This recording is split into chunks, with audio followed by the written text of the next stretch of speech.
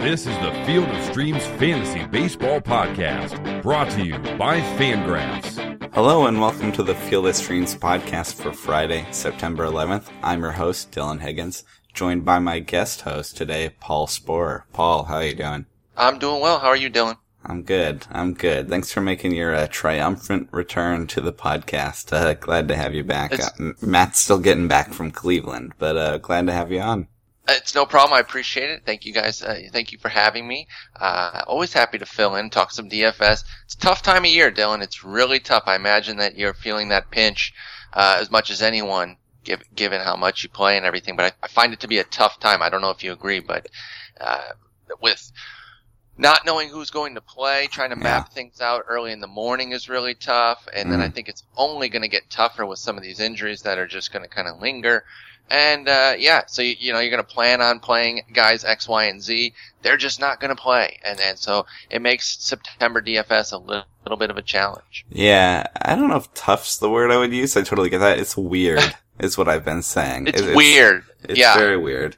Yeah. I don't know if you have strong opinions about it. Some people hate this 40-man roster thing, the roster expansion stuff. September baseball just doesn't feel like baseball at times. It's weird. Well, It's been getting more attention lately, and I think that's right, because it is kind of bizarre to play one way all season and then to really flip it like that. I continue to say that I'm fine if you want to expand the roster, carry the 40 guys, but then name like 28 actives for the night. You can even still expand it, but at 40, I mean, it's absolutely ridiculous. And one of the biggest challenges in DFS is, kind of trying to figure out bullpens. Well, it's been made almost impossible now, because now, no bullpen's necessarily tired, but what kind of quality are you getting? They used the 3 best guys last night, but they still have 14 guys, so they're not necessarily tired, but it's a bunch of these AAA guys. You have no idea what you're getting. It just muddies the waters. So yeah, I agree with the terminology that it is definitely weird.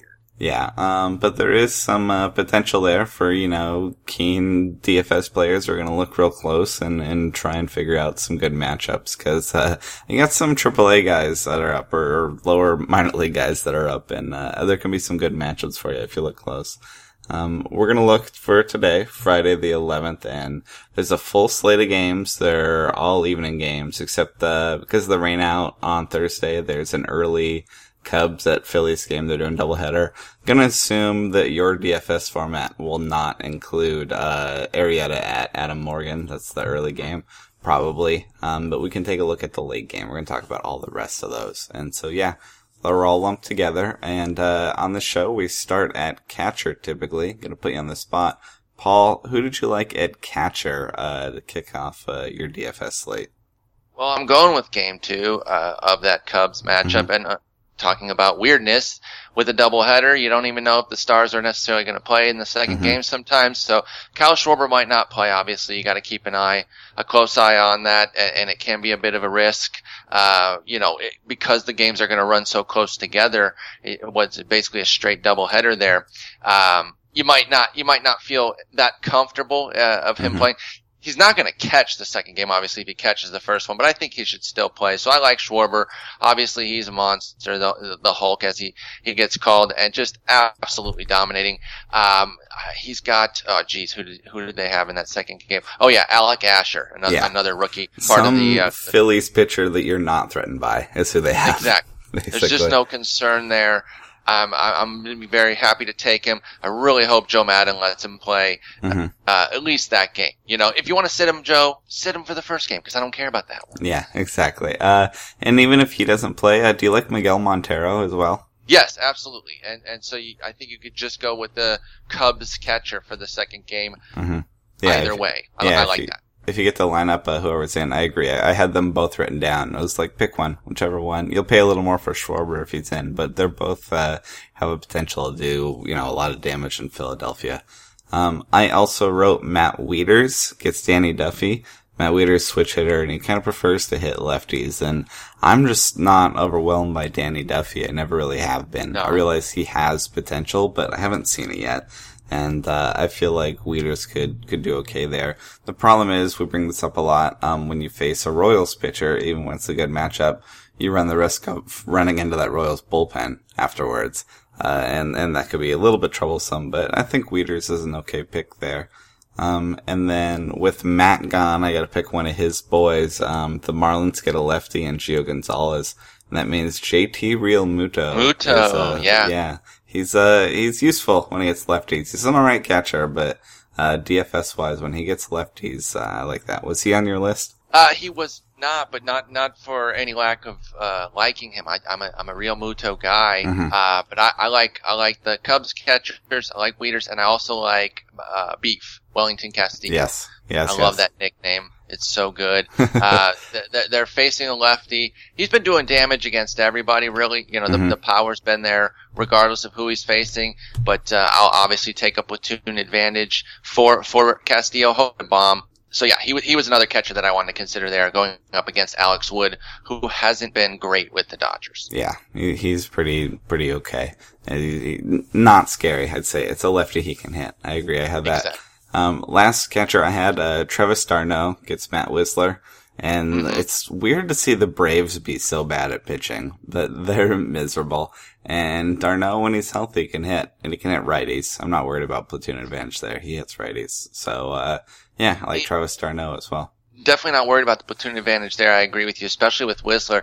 Not only is it weird for the Braves to be bad at pitching, isn't it maybe weirder for the Mets to be really good at hitting? That's true. There's a lot of quality options these days. Yeah, I'm excited to see them in the playoffs. That's going to be interesting. There's a lot of not typical playoff teams making it in. It makes me look forward to October for sure.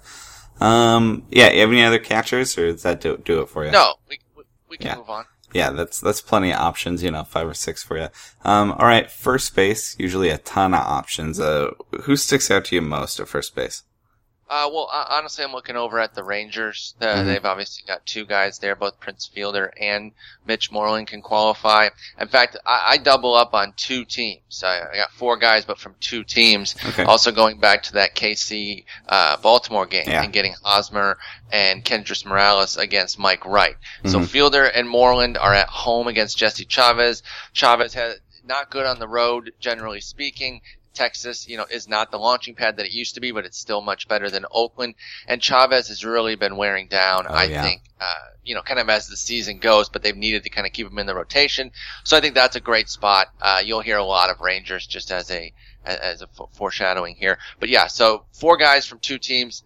Tough part is you're going to have to narrow it down because obviously you can only use one of them.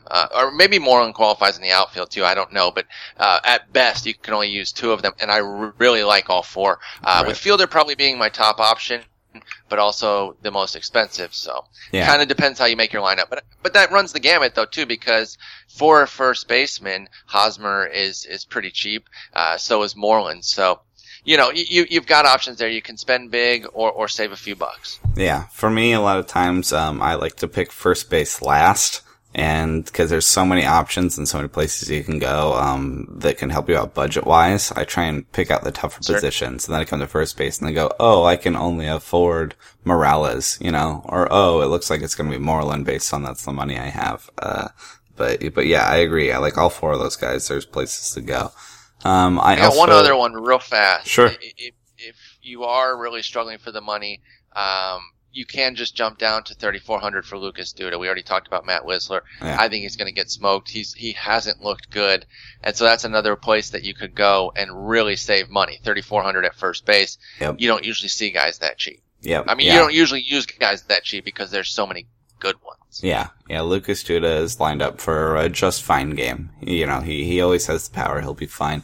Some of the guys I had, Adam Lynn gets Charlie Morton. I like Charlie Morton when he faces lineups that are mostly righties, and the Brewers are mostly righties, so Charlie Morton could have an okay game, but, Adam Lynn, of course, crushes righties and is left-handed, so I think he's gonna have success there, if you want to pick him up. Your boy McGee gets Cody Anderson. I assume you think he's gonna do just fine there, right? Of course. Kind of a staple recommendation. Yep. At the upper end, There's not really any that I'm necessarily against. Chris Davis, you talked earlier about eschewing the platoon split with Travis d'Arnaud. You can do that with Chris Davis too. Yeah. And you wouldn't think you could with lefty-lefty, but he's just murdering everybody this year. Yeah. So you really could if you wanted to. But if you're going to spend the 5 Gs, you have to go Goldschmidt against Alex Wood. Yes. So yeah, you can make, like I said, you can make the case for Davis, but not only in a vacuum there. Once you see that Goldschmidt's equally expensive and Miguel Cabrera's $200 cheaper, you have to go with one of those two against Alex Wood and Cody Anderson respectively. Yep, I like those. The few others I like, Joey Votto gets John Lackey. He's on fire in the second half. There's no reason Joey Votto can't do fine. Anthony Rizzo gets Alec Asher if you want to pick on the Phillies. And then Brandon Belt even gets Andrew Cashner, who is not having a great year. So, I don't know. There's a million options at first base. My personal method, like I said, is to pick last. Go fill out the tougher positions, come back and figure out how much money you've managed to save. Because you might be able to get Goldschmidt if you went cheap, or you might have to go someone like Duda. But they're all capable, I would say. What do you think of considering somebody like Votto? Mm-hmm. Not only given his excellence, but the consistency of it. I think you can almost make a case that his $5,000 price tag is almost a bargain. Doesn't he score literally every day? I mean, how many scoreless games does he have in the second half? It's a very high floor, absolutely. And when it comes to that, a lot of times it depends on what format you're playing. If you're playing a 50-50 or a 10-team league or something that's smaller and you just need some points, I like that guy a lot more. But if I'm playing in a GPP or something huge, or I want to go big or go home, I might go a guy like Chris Davis, who has a chance of hitting 2 homers. And obviously Joey Votto can hit 2 homers as well. But I would feel like the variance in the range is a lot bigger for a guy like Chris Davis, or even Lucas Duda, more of those pure power guys. Again, that's my personal preference and strategy, but yeah, and something where I'm trying to, get some of those crazy games together. It kind of depends on what format I'm in. That said, Joey Votto's never a bad pick. He's very capable of his multi-homer games too. So, you're right. He doesn't put up zeros very often. So I like him a lot. And John Lackey's pretty okay. It's not a great matchup, but I don't know that it matters for Joey Votto. Should do just fine. Does that make sense to you? Yeah. No, I totally get that. I think with Votto specifically this year, he does kind of have that upside as well, but, because the power's been there, but I don't really know.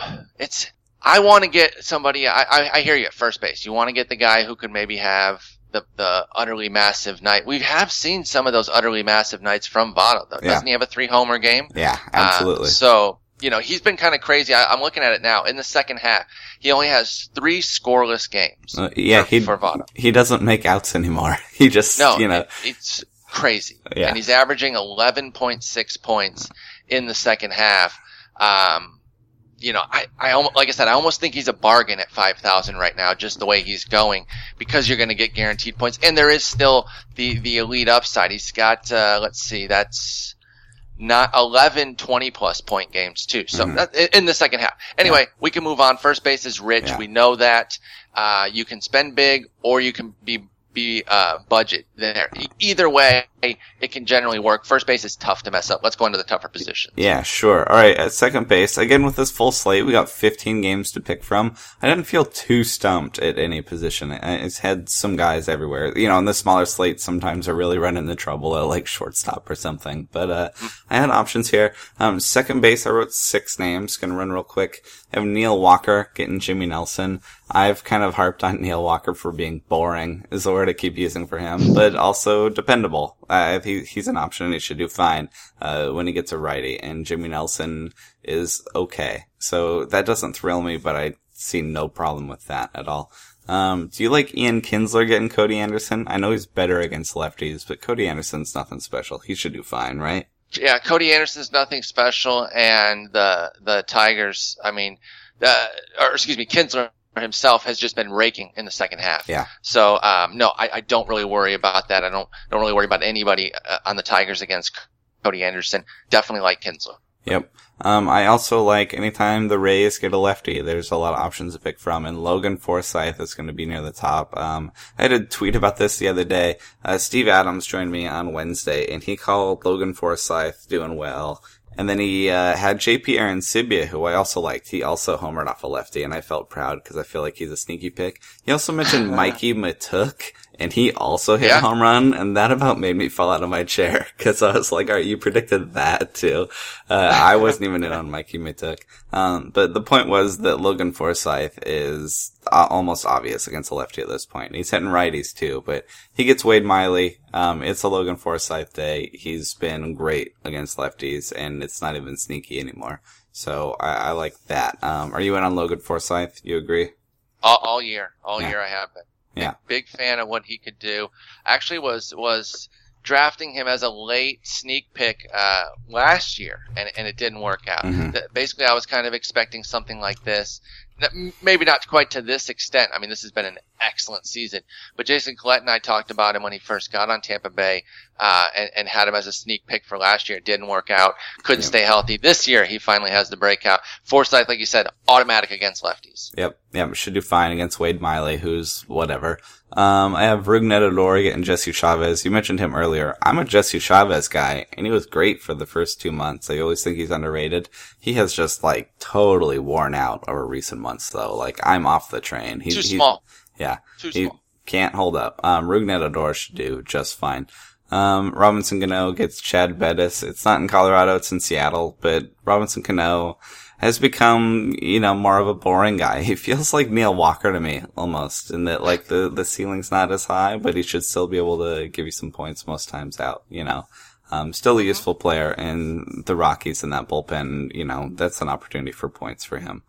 And then, last name I have, if he gets in the lineup, Joe Panik gets Andrew Cashner, and it feels weird to stream against Andrew Cashner, but he's been pretty underwhelming too. So, so Panik, this is another off the top of my head comparison. Joe Panik is the very, very poor man's Joey Votto, in that it's a contact guy, Votto's not a contact guy. I love Joe Panik. Yeah. He should get you some points, and he might not hit a ton of home runs for you or anything, but should collect some hits, should get on base against, Cashner. So, yeah, you're a Joe Panik guy? Oh, big time. And he does always seem to do something.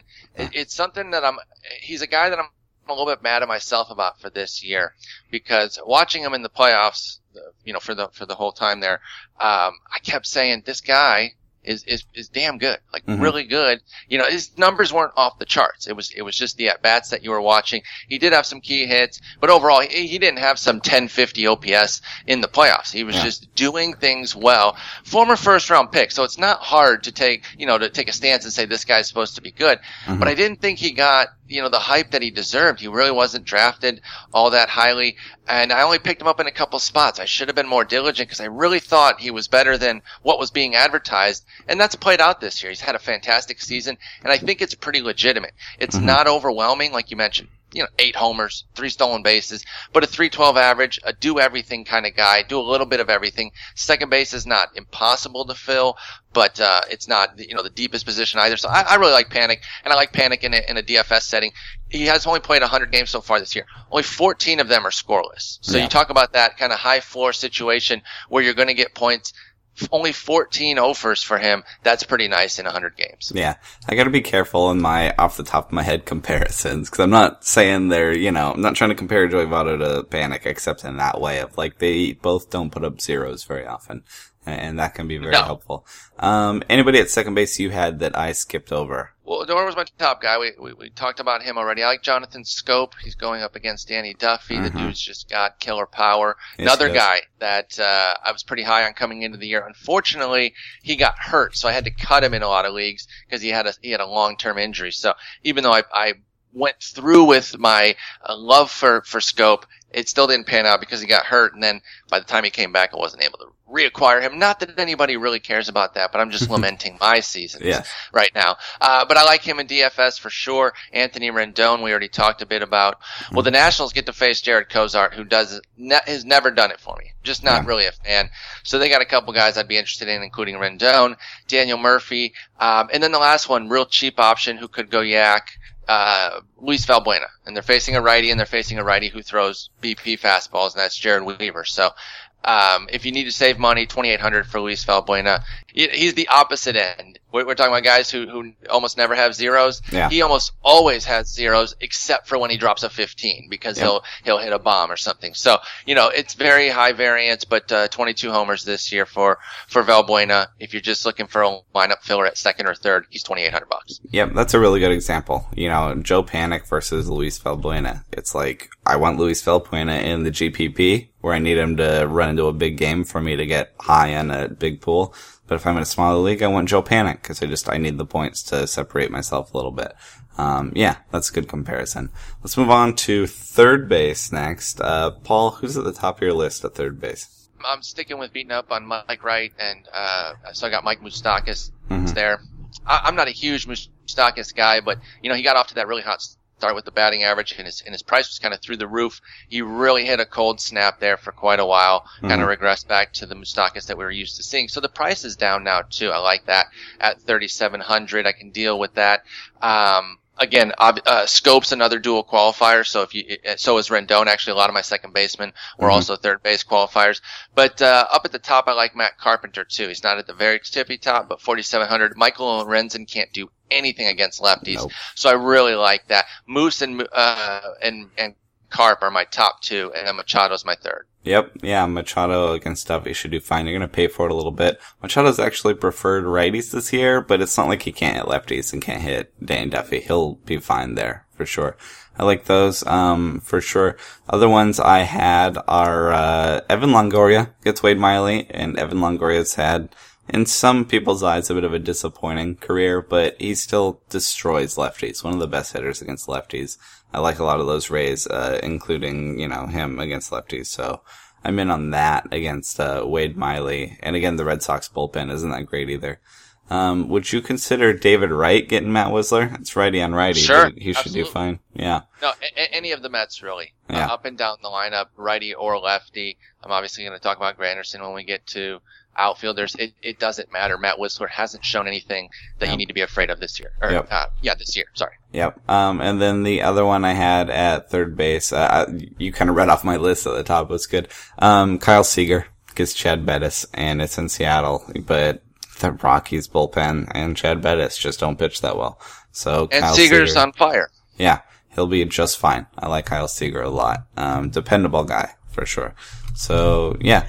That's it at third base. So shortstop is usually the tricky position, especially this year. It's been kind of tough, and we've been hunting and pecking to try and find some sneaky ones. And our running joke on the show is that, Johnny Peralta is always a pick, and the truth is he's just consistent, and he's pretty pitch-in proof and should do fine. And he gets Michael Lorenzen. He's not a lefty, but Michael Lorenzen's not that good against righties either. So, Johnny Peralta, it's the obligatory mention, but it's still relevant, if you want to go with him at shortstop. Today's as good a day as any. Who else do you have at shortstop that might be a little less obvious? Oh, a little less obvious would be Ian Desmond then. Jump back down and keep picking on Jarrett Cozart. Desmond's been much better in the second half. Been a lot more like the guy that we were kind of used to getting. Price hasn't really adjusted too much for that 3,400. I'm fine spending that. It's in Miami, so it's not the best venue. But Ian Desmond, when he's on, he can go really anywhere. I mean, he's got great power. He's not a wall scraper sort of guy. So that part can't really hold him if he's clicking. Plus, I'll take a few doubles in the gap for 3,400. I don't need the bomb when I'm spending that little. I can just take a couple base hits and be fine with it. So I like Desmond. Sure. Who else you got at shortstop? And then just super obvious, Carlos Correa. Sure. Jared Weaver, terrible. Yeah. It's just not good. So 4,300 is expensive because it's the most expensive guy there. But, compared to the other positions, to get the best, you got to spend usually 5,000. And so, I'll take the best shortstop for 4,300 if I can't really figure out anything else. It's really only those two. That's the only two I had were Desmond and Correa. I'm either spending small or just going big top. Yep, I like those. I think those are the stable options. I have some weirder ones, but this is more if you're trying to, pick something non-obvious. Eugenio Suarez has established himself as an alright, shortstop option, but he gets John Lackey. He prefers to hit lefties though, so I don't love it. He could be okay, but I think there are better places to go. Tim Beckham is another Rays righty that infield can be a little messy at shortstop. but he should be able to get in against a lefty, and he's a flawed baseball player, but hitting lefties is something he does. So I could see him having success against Wade Miley. He would be really cheap. And if you want to get that Rays stack and fill up on those righties against a lefty, Tim Beckham is an option. I have Jimmy Rollins getting Robbie Ray. I like Robbie Ray. He's also run out of gas a little bit. And Jimmy Rollins has had, a undeniably disappointing season. Still has a 781 OPS against lefties. He's still hitting lefties, not blowing them up, but better than he's doing against righties for sure. You could pick Rollins against Robbie Ray if you like the Dodgers against him. And then I wrote Brad Miller gets Chad Bettis. He's always can have a way to contribute power or speed, but he's very underwhelming. Are you a Brad Miller guy? I feel like he's a polarizing Big fantasy time. Option. Yeah. No, I am actually. I eyeballed him, but just didn't name him. So I can get in on that for 3,300 again. If you're trying to save and you end up getting at shortstop late and you're like, I don't really have any money for Correa, Miller or Desmond, I think are perfectly reasonable options. Yep. Yeah, not exciting, but at shortstop, you just want to find a bunch of names because it can be tricky. But I agree, if you want to go for it, it's not that expensive to get the best guy there. So, you can do that. And then, outfield, where there's usually a ton of options. Paul, give me a rundown on where you think you're looking at, outfield. Sticking with some familiar games here. Shin-Soo Choo, obviously I'm crushing Jesse Chavez today. Sorry I had to do it. Yeah. Chavez. Josh Reddick in that same game going up against Colby Lewis in Texas. Give me that all day. Yeah. Alex Gordon, again, Mike Wright, been crushing him today.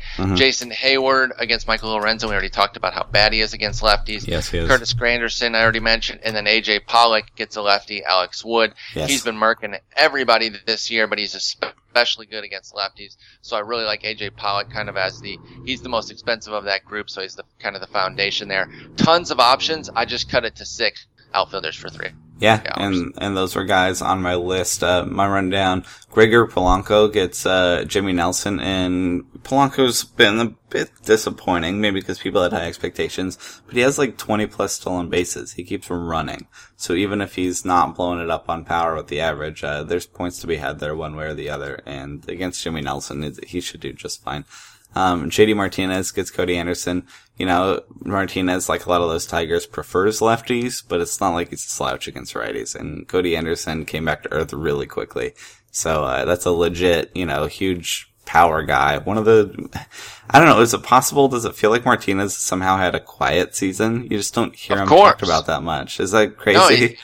No, he does. He doesn't get talked. Listen, I'm in the tank hardcore for JD Martinez, so right. I'll put that bias out on the table right away. But I did a podcast with Doug Thorburn, the guy I write the starting pitcher guide with, for RotoWire, and we did our first rounds, and I put JD Martinez in mine. Right, I put him 12th. It's easy to be like people. Power is ridiculous. Right, it's like, he's like a 35 homer guy. No, he's already like gonna hit over 40. Like.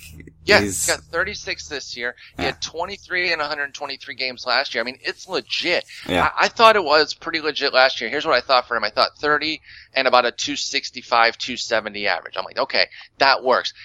Listen, even if he falls back to that next year, obviously you don't want that if you take him in the first round. No one's really going to take him in the first round. I was just trying to point out what he is, what he's been doing is really legitimate. So, I put him there, but you're probably talking second, third round. Right. Even if he fell back to that and he only gave, low 30s bombs with like a 270 average, you could live with that. Oh yeah. He might become kind of the next Nelson Cruz who continually gets overshadowed because nobody believes it and ends up being a value. Now, understandable a little bit more with Cruz, particularly when he was changing ballparks and he is a bit older. But Martinez, I think you're right. It has been a quiet year because he has 36 bombs, but they're a god-awful team. If the Tigers had been any good, I think that's when we would have seen something different in terms of JD Martinez's hype. Yeah, there just aren't that many guys in baseball that hit 40 homers nowadays, and he's established himself as one, and you don't hear it talked about. So anyway, he gets Cody Anderson. He, again, prefers lefties. It'll be fine. He's always a pick. I have Jay Bruce against John Lackey. I picked a number of these Reds against John Lackey, and the truth is John Lackey's not bad, so it's not that juicy. I could just see him doing fine. I have Marcell Ozuna getting Gio Gonzalez. Marcell Ozuna loves to hit lefties and has been much better since he's come back, and Gio Gonzalez has broke my heart all year. He's not that good. I feel bad picking against him, but the truth is he's an exploitable lefty now. Should do fine. If you somehow went really cheap at all your other positions and are just looking to spend a ton of money, Bryce Harper gets Jared Cozart. There's no reason not to like it. It's one of those where it's weird to recommend, where you're like, yeah, of course, he's an option. He'll do fine. Yeah. I mentioned Mikey Mutuk, cause again, props to Steve Adams. He was not on my radar at all, but he hits lefties and should get in against a lefty, and it worked for him the other day. If you want to pick a sneaky third outfield pick for Mikey Mutuk getting Wade Miley, go nuts. There's no reason not to do that. You mentioned Granderson, platoon advantage against Matt Wisler. It's worth mentioning the red hot, Yoenis Cespedes. You know, he might have inflated his price a bit, but he's clearly locked in, and he can get Matt Wisler, and the Mets are rolling, and he's a good part of that. And then you had AJ Pollock, and I agree. I also had that on my list because he gets a lefty. So yeah, our lists are overlapping a bit, which is a good sign. Plenty of options in the outfield. There always is. See, so I like to go there first, I definitely do my infield first, second, third, short, because those are a little tricky, and find the ones you like. And then you can fill in outfield and first base, because there's a ton of flexibility. You'll find guys you like, at your price point.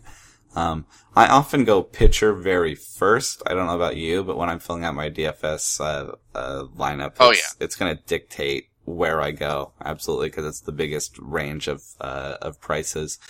Paul, what are you thinking at pitcher, of these, 15 games? What matchups stick out to you? We picked a lot of pitchers to pick on. What about ones that you like?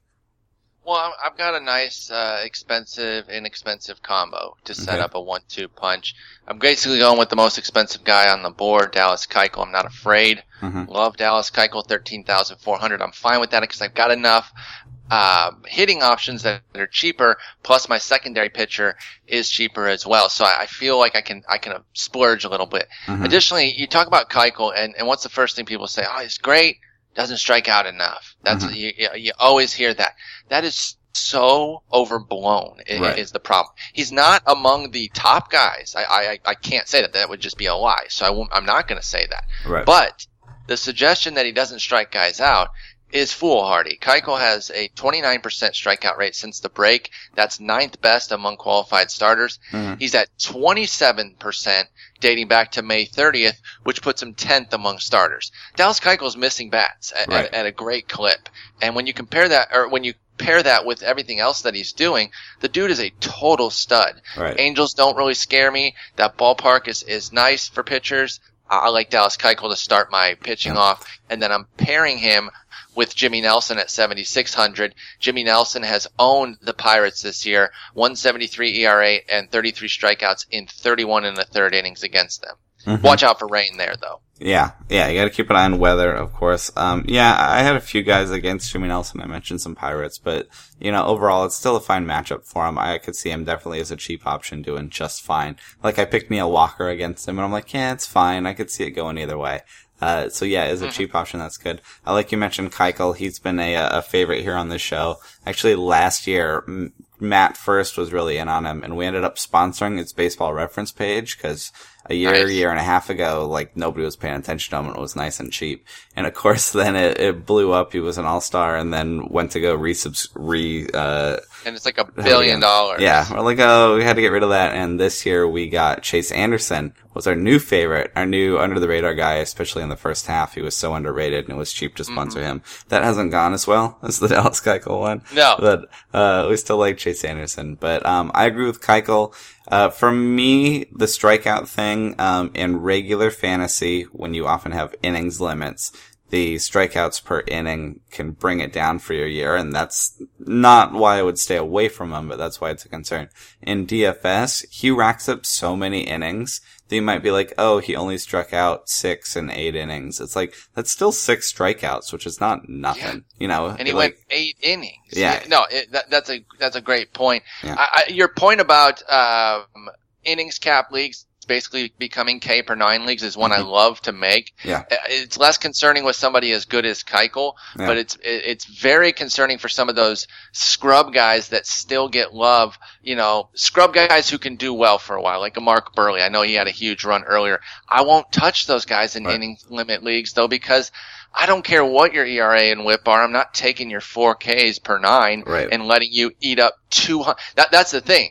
With a Burley particularly, the dude is guaranteed for 200 innings. So you're eating up 200 innings with a garbage rate. Can't do it. Yep. Yeah, it's basically right. It becomes a K9 league, and that's not true in DFS. Like, you're gonna get more strikeouts because Keuchel's gonna go deep.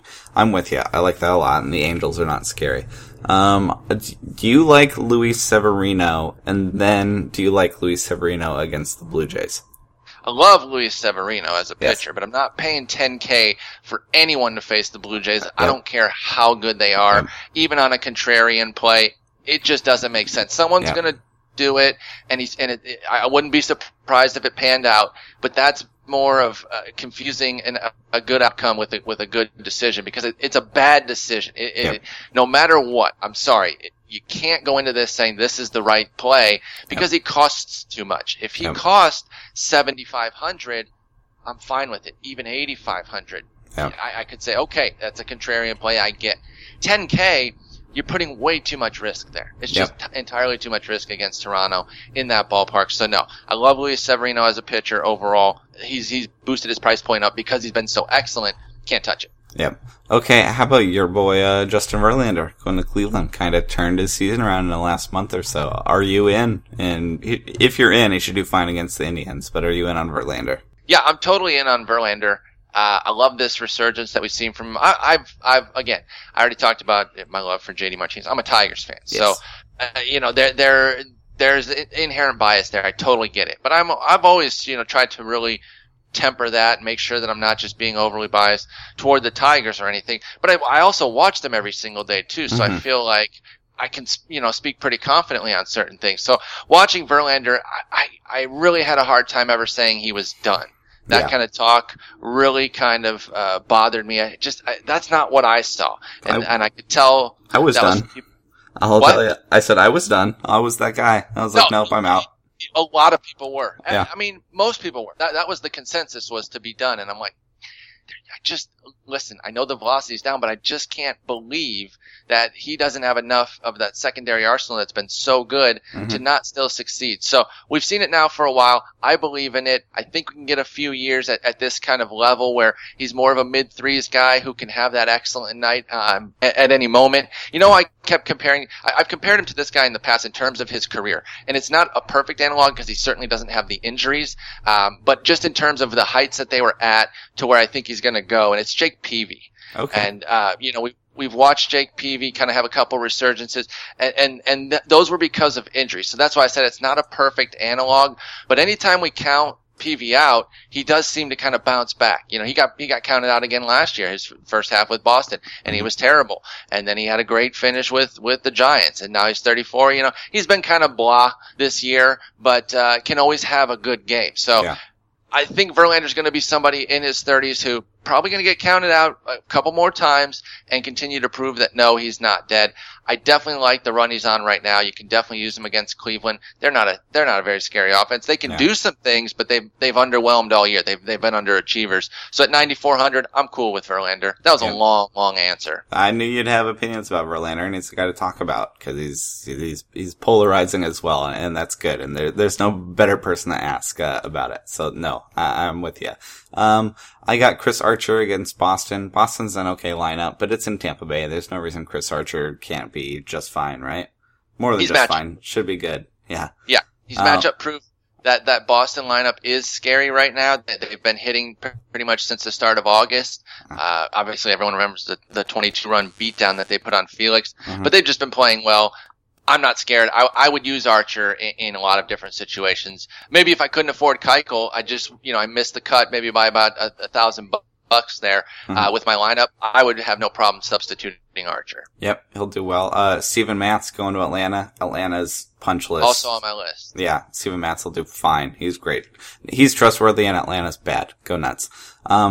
Would you consider Irvin Santana going to the White Sox? That's not so much a testament for Irvin Santana, but more, are you ready to pick on the White Sox? I'm fine picking on the White Sox because they've been dog meat all year. I'm not really worried about that. You know, it's funny. I jumped off of the Irvin Santana train like right before he got good again. Mm-hmm. I waited as long as I could, thinking, no, this guy's an established quality guy, quality mid-rotation guy. I'm going to give him a handful of starts here to iron it out, and he'll be fine. And he wasn't. He just kept blasting my ERA, going, you know. Hilariously enough, the best start in his August run before the Houston start was at Toronto, and of course I didn't use that one. I had him out of the line for that. At Cleveland kills him. Home to Texas kills him. At New York, at Tampa, kill. Anyway, 2 great starts against Houston. You know, they're great. They're a great team overall, but you know, racking up 21 strikeouts against them isn't a huge surprise. So I don't know how much we can believe in it. I'd be fine with it. Basically, I'll take the long way of saying it's 6,500. I'd be fine with it. Honestly, I would go 6,200 on Cashner instead. I know we talked about him and how inconsistent he's been, but if I'm gambling on trying to get the upside of a 30-point game, I'll take Cashner. He dropped 29.9 on St. Louis a couple starts back. That's the kind of upside you can get from either of them. I'd rather bet on Cashner, especially because that Giants offense is really reeling right now, and they might be worth a pick on spot. And plus, you got to be careful of rain with the Santana bit. Right. If we're going to stick in that scary game with the rain, on the other side, Matt likes Eric Johnson getting the Twins. To me, these just feel like matchup plays. These are not inspiring pitchers, but the Twins don't hit righties. Would you ever consider that as a cheap one? Are you in on Eric Johnson at all? I'm okay on Eric Johnson. Didn't he have a great season in the minors this year? Because I've been hearing quite a bit of buzz around him lately that folks are getting pretty hyped on some stuff that he did. Yeah, I'm looking at now 2.37 ERA in 133 innings with over a strikeout per inning. He was a prospect before, like a legit top 100 prospect. So I get it. I'm not discounting him.